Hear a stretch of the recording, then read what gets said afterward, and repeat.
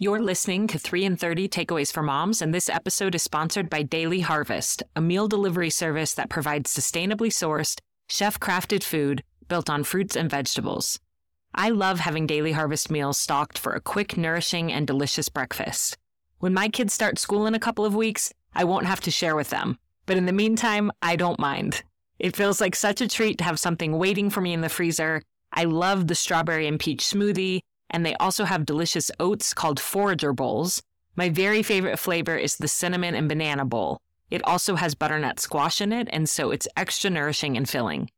Daily Harvest also has tons of options for later in the day, like flatbreads, soups, and bites too.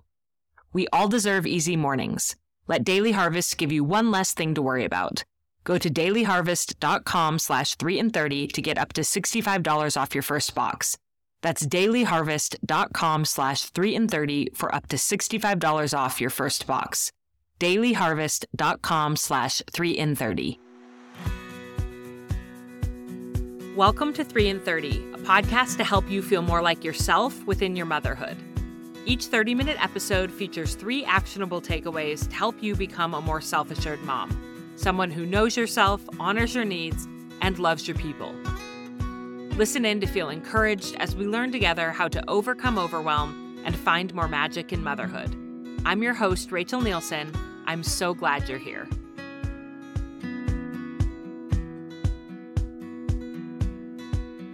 With summer break well underway and in some parts of the country possibly already over, maybe like me, you're a bit worried about your children's screen time use. I always start the summer with a plan to limit the time we spend on devices. But by August, with long days at home and bored kids and long car trips and vacations, where sometimes I just need a break to think, I default to giving my kids screen time much more often than I would like. And then I feel guilty about it. That's why I'm so excited to interview Dr. Katie Davis today, all about what the research shows about kids and screen time. Dr. Davis is an associate professor at the University of Washington and the director of their Digital Youth Lab. For nearly 20 years, she has been researching the impact of digital technologies on young people's learning, development, and well-being. In her latest book, Technology's Child: Digital Media's Role in the Ages and Stages of Growing Up, she brings clarity to what we know about technology's role in child development and provides guidance on how to help children of all ages make the most of their digital experiences. Dr. Davis holds 2 master's degrees and a doctorate in human development and education from Harvard Graduate School of Education. I can't wait for you to hear the insights from today's expert guest, so here's my conversation with Dr. Katie Davis. Dr. Katie Davis, welcome to 3 in 30. We are so happy to have you joining us today. Thank you so much for having me. It's great to be with you. Well, you are truly an expert in the topic of the impact of digital media on children's well-being, and I know this is a topic that weighs really heavily on a lot of us parents, and so we're grateful to have you come to share really research-backed facts about how we can integrate technology into our kids' lives in a way that is safe, that can even benefit their development, and to kind of lessen our worry and fear around this topic. It seems like that's really part of your mission of what you do. Yes, absolutely. There's a lot of fear out there, which, I've been in this area studying kids and technology for almost 20 years now, and I've been aware of this, but it really hit home when I became a parent myself 6.5 years ago. Just how much stress and pressure there is for parents to get it right, not just when it comes to their kids' technology use, but just in every aspect of their kids' development. And this is just one more thing that parents have to worry about on a daily basis. And that was really my intent with this book, is to bring all of that research, which can be kind of dense and complex, but to bring it and condense it in a way that is concrete and actionable for parents and really anybody who has kids in their lives. Yes. I'm excited for you to bring 3 takeaways, 3 of the things that you've learned through all of your many years of research to us today in this quick conversation. And then I hope that listeners will also pick up your book and dive in more deeply if they're interested. And so why don't we just get started with your first takeaway of what we as parents can think about and understand as we are making decisions for our children's technology use? Yeah, okay. So my first takeaway is to try as much as possible to resist a one-size-fits-all approach to kids and technology. And that can be hard because you open up the paper, you open up your tablet, your phone, you read the headlines, and they aren't necessarily fine-grained or nuanced. It's generally saying social media is bad for teens and it causes anxiety and depression. So those types of headlines are based on research that involves large numbers of children and really looking at average trends in a population of children and adolescents. And that can be helpful to a certain degree to give us a baseline general understanding of general trends in a population. But no child is average. And so no child is going to neatly fit on that average trend line. And so in my work and a lot of research in recent years, we're trying to really get specific about, well, what's the interaction between individual children and their temperaments, their maturity level, their developmental level, and the technologies they're using? What sorts of contexts are their technology uses taking place in? So what sorts of supports do they have in their family, in their school, their friend groups?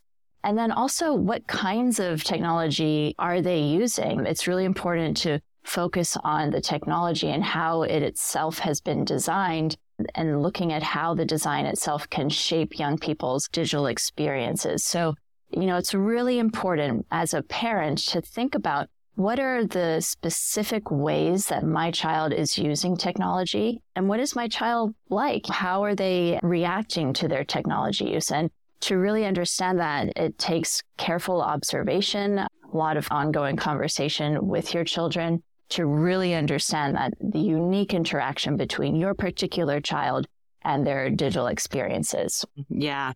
Well, I appreciate this takeaway because I feel like so many of the headlines bring so much fear and anxiety. Yes. And I really don't feel drawn to parenting resources that are fear-based.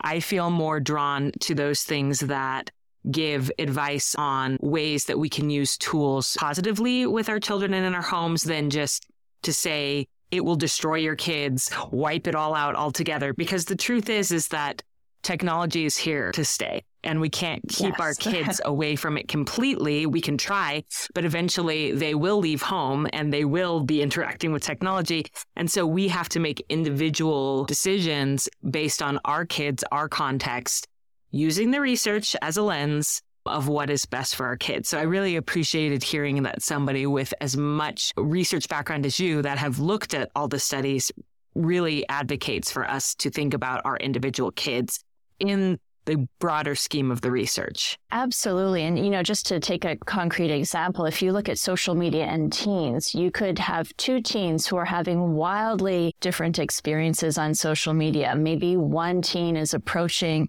their TikTok use or Instagram use as an opportunity or a venue for learning something new, either cooking or music or developing some sort of talent and even sharing their talents with a broader audience than their immediate environment offline. And that can be a really empowering experience. On the other hand, you could have another teen who comes to their social media use using the exact same platforms, but with pre-existing anxiety or perhaps body image concerns. And they start looking at all of the attractive images on TikTok and Instagram, and it reinforces these insecurities and it develops into a vicious circle. And you can see how these two teens, they can be having very different experiences because they're bringing different prior experiences and different contexts with them to the social media use. So it's really important to really understand the particular child and how they're interacting with the technology, because there's some fantastic opportunities online and different platforms. But though it is true, there are some dangers depending on how these technologies are used and who is using them. Mm-hmm. Yeah.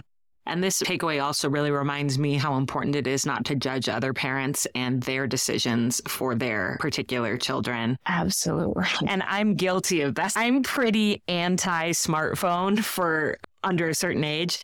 And there's been times when my kids' friends have smartphones and I'm like, what a strange parenting decision, and I jump to that. And then I'm like, that child is not my child. I do not know their life, the context, any of it. And so it's important for me to just make decisions for my child and let other families make decisions for their children and trust, especially these families I know are really good families. I know they would make an informed decision for their kids, and I don't need to have an opinion about it.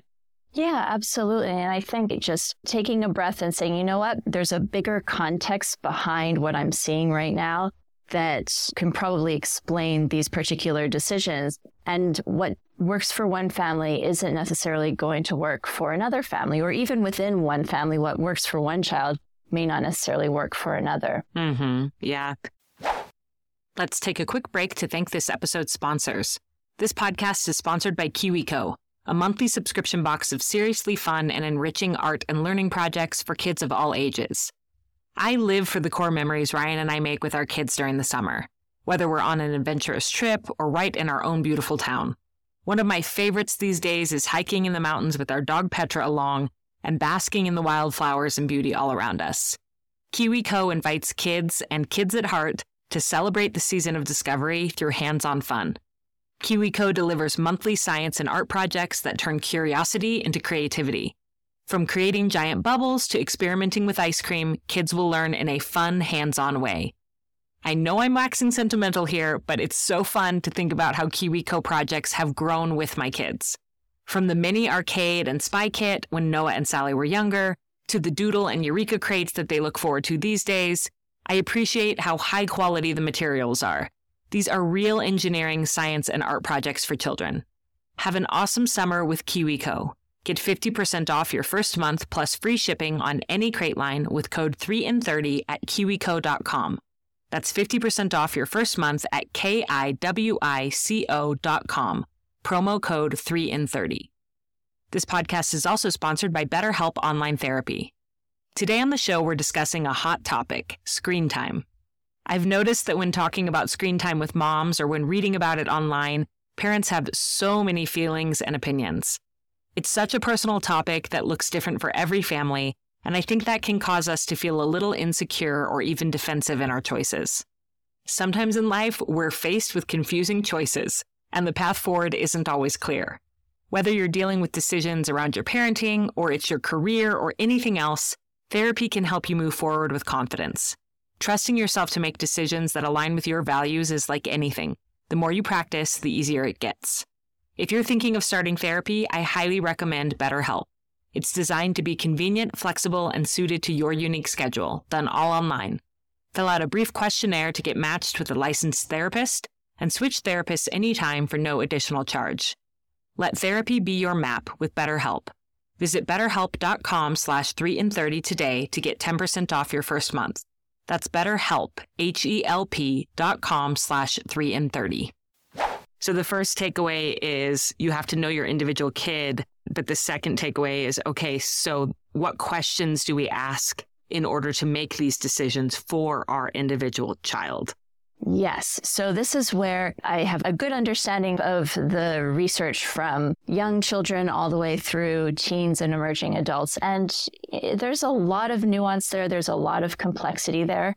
And it can be confusing for parents to figure out, well, what am I supposed to do here? It's all well and good to say one size fits all approach doesn't work. Take it kid by kid. But what am I supposed to do today? How many episodes of Paw Patrol should I let my child watch? Or when should I get my child a smartphone? And so on. And so in the book, I introduce this 2-step decision tool to manage decisions around your child's tech use. And it really comes down to asking yourself for any particular decision you're trying to make, asking yourself 2 core questions. And the first question is this experience self-directed? And by self-directed, I mean experiences that really put your child in the driver's seat of their technology experiences. So it's where they're calling the shots, they're directing the experience rather than the technology co-opting their attention and directing them without them really feeling like they have agency and autonomy. As an example, if you think about younger kids, my son is 6 now, but when he was 3 and 4, he used to like to play different games on his tablet. And one of them was a Paw Patrol game that was very clear he had to go from one part of the course to the end in as most efficient way as possible, collecting treats along the way and badges. And I could just tell as he was playing this game that his attention really wasn't in his control anymore. He was being led by the mechanics of the game. Sometimes we call these mechanics that are really aimed at keeping you engaged for as long as possible. They're called dark patterns. So a classic example of a dark pattern would be the autoplay feature on Netflix or YouTube, where you don't have to do anything. It just automatically advances. So it's these features that just keep you engaged for as long as possible without regard to your own sense of well-being. And so there are a lot of examples of dark patterns in kids' technology use, things like characters in a game who cry when you try and log off, collecting as many points as you can, virtual rewards, even just making it difficult to navigate your way to the home screen in order to exit. That is a form of dark pattern. And these are all examples of technology experiences that are not self-directed. And so as much as possible, you really want to seek out technology experiences where your child calls the shots. Now, I'm not by any means saying that it should always be this way. Every single technology experience should have your child in control and self-directed, because there is certainly a time and place to just veg out on the couch and watch Netflix. And Oliver and I certainly do that a fair share ourselves. But on the whole, I'm trying to, as much as possible, introduce Oliver to experiences with technology where he's creating something, where he's navigating or learning new skills. He loves drawing apps where he can really go crazy with whatever his imagination has in his head. And so really looking for those opportunities where the experience is open-ended, it allows for some creativity, it allows for your child to exert their agency. Those are the kinds of experiences that are best for children. So that's the first question. Is it self-directed? The second question is it community supported? And by community supported, I mean, what are the sorts of supports that a child has surrounding their technology experience? So when my son is on his tablet, I'm as much as possible trying to, at least if I'm not engaging with him, which I try to do sometimes, but at least trying to understand what he's doing, and I can ask questions and maybe extend the learning outside of whatever game he's playing. And so I guess a good example of that for little kids would be, a literacy app where you're learning the letters of the alphabet. You can start to name objects around the house that start with the letters that you're learning on the app, things like that. When you start getting into older ages, parents continue to play a really important role in supporting their children's technology use when it comes to figuring out how to navigate your first smartphone, social media, and so on. So community support continues to be really important. And also when children get older and start interacting with other people on social media platforms or gaming platforms, the community support can also come within the platform. So it's really important to tune into what kind of atmosphere, what kind of culture is my child experiencing on TikTok or Snapchat or Discord. Are these positive interactions or are they toxic? And so the kind of community support that they're experiencing in the platform itself is also really important. So really those two questions, is it self-directed? Is it community supported? Asking yourself that every day can actually take you a long way to figuring out what is a good technology experience for my child and what is not. That's beautiful. I'm going to use those two questions for sure as I think about and analyze the different technologies that my kids love to use. Both of my kids really enjoy Minecraft. And that's one where it seems like they're creative. It's self-directed. Absolutely. They're creating the worlds. And they often play together, which is really fun for me to watch. And my older son will sort of teach his sister how to do things and create things. And I was pretty anti-video game. I didn't want to get my kids a Nintendo Switch for a lot of years. And we finally did a year ago. And I was very surprised by how positive playing Mario Kart together. Mm-hmm. And we'll sit down and have a Mario Kart tournament. I'm like, this is really positive. This is building community in our family, which is a great thing. One thing that stood out to me in your outline, you mentioned that it's best when technology experiences are started, sustained, and ended voluntarily. And I kind of chuckled when I read that because I thought about my own kids and how started and sustained voluntarily is easy for them. Sure. Ended voluntarily is a stretch. Yes. I've never seen my children just be like, oh, I'm done with Minecraft time. I'm going to turn it off and go do something else. It's almost always me saying, okay, it's been enough time, or telling them at the beginning, set a timer, and when it goes off, you're done. So can you elaborate a little bit more on that concept of ended voluntarily, what that looks like and what the ideal is for our children to sort of get them to that place where they can direct when they're ready to be done? Yeah, no, I think this is probably the most challenging aspect of figuring out a self-directed technology experience is the ending part, and especially with video games. And I also have been very resistant to letting Oliver play video games, and he's read all the books about Minecraft and hasn't yet played it, but he knows everything. He's very ready. And it's not because I'm anti-Minecraft, because as you say, there's amazing opportunities in this game for creativity and self-direction and interacting with other people. And I think that is all very positive.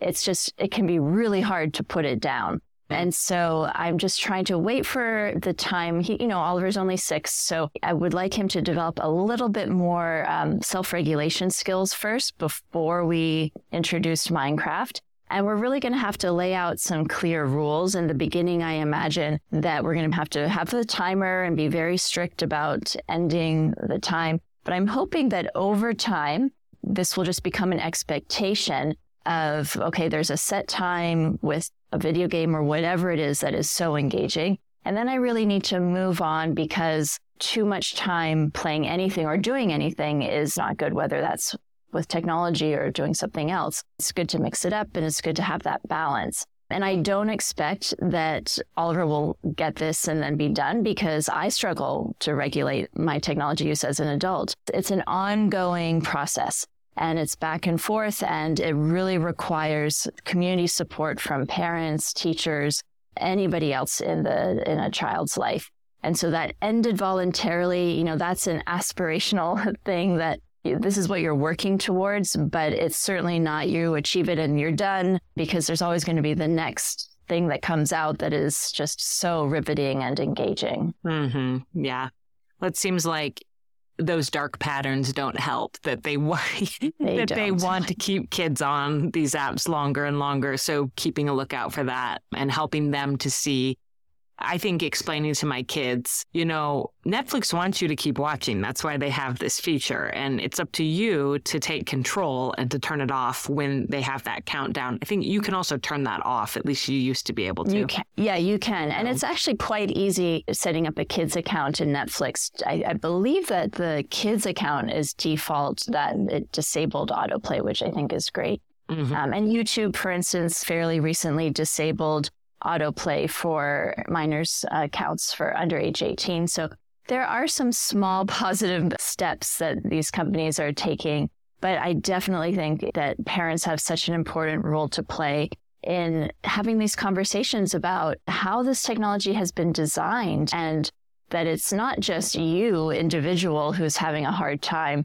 signing off, logging off, but it's actually been designed specifically to make it hard for you. So it's hard for all of us. And the tricky thing is that you can have a fantastic digital experience that is teaching skills, creativity, and all these things, and it can be extremely engaging and hard to put down. And those, I think, are the toughest situations, because it's not clearly one or the other, all good or all bad. It's a kind of a mix of both. And so really understanding and having that awareness of why it is so hard to disengage, and trying to develop those skills and self-awareness of monitoring yourself. And I mean, those are just such critical skills in general for kids to develop, whether or not it's technology focused. Mm-hmm. Absolutely.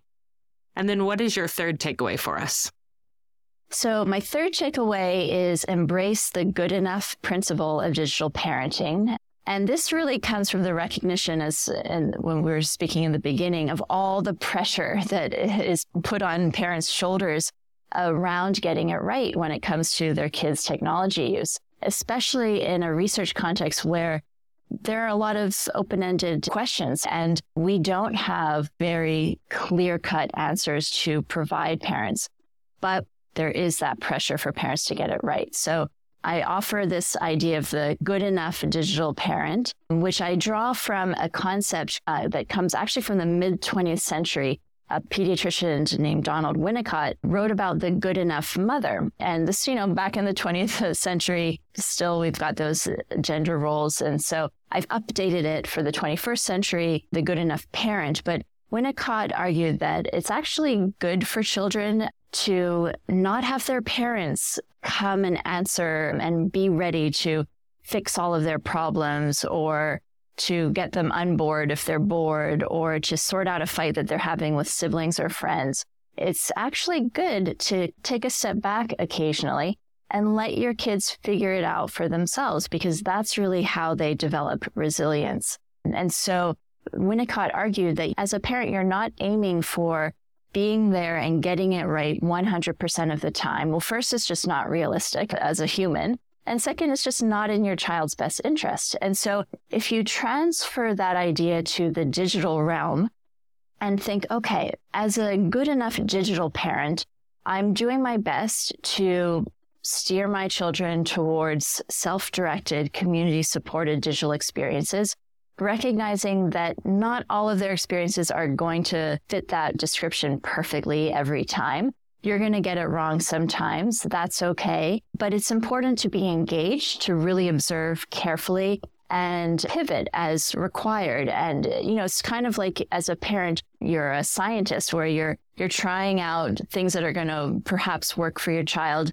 observing what happens, and then changing course as needed. And so good enough digital parents, they're very involved, they're doing their best, but they're also giving themselves a bit of a break, knowing this is really tricky territory that's moving every day. And so they're giving themselves a little bit of grace. And that grace extends also to their own digital media use. I've done studies where we talk to parents, and there's a tremendous amount of guilt that parents have around their own technology use, feeling so guilty when their kids complain that their parents are on their computer or their phone too much.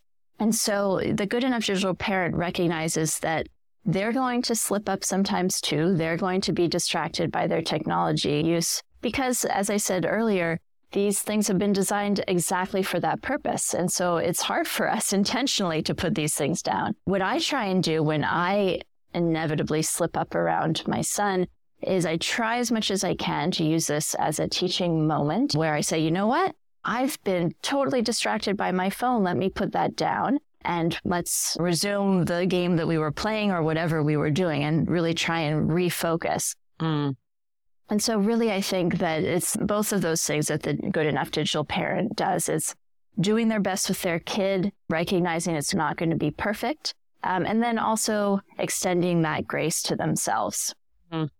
What a hopeful note to end this interview on. Thank you for ending on that. I know all of the moms who listen to 3 in 30 are invested, careful parents, and sometimes that can become a burden.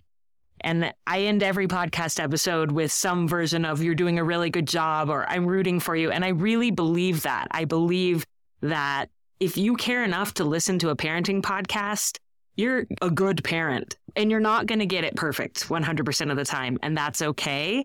But giving your kids that grace, giving yourself that grace is really, really important. So I'm so glad you ended on that and just really grateful to you for coming on 3 in 30. If listeners want to learn more from you, where do you suggest they get started? Yeah, I think the best place to go is my website. You can download a free sample of my book, Technology's Child. My website is katiedavisresearch.com, and you can also sign up for my newsletter where I write about the concepts in Technology's Child, and I apply it to things that are going on in the news and sometimes in my own life with myself as a parent. All right, great. Well, thank you so much, Katie, for your time and for writing this book and for coming on 3 in 30. Thank you so much for having me. That was such an empowering conversation for me as I navigate life with a middle schooler and try to figure out how to guide and protect him in our tech-heavy world. I really needed Dr. Davis's grounding, grace-filled, and research-backed takeaways today, And as a recap, she taught us first, resist a one-size-fits-all approach to kids and technology. Research involving large numbers of children is valuable because it can give us an overall impression of general trends. However, no child is average. Making decisions based on population trends overlooks the individual, and you should consider your child's unique temperament, personal history, social context, and family context when making decisions about technology. Second, ask yourself 2 questions when making decisions about your child's tech use. Is this technology self-directed? And is this technology community supported?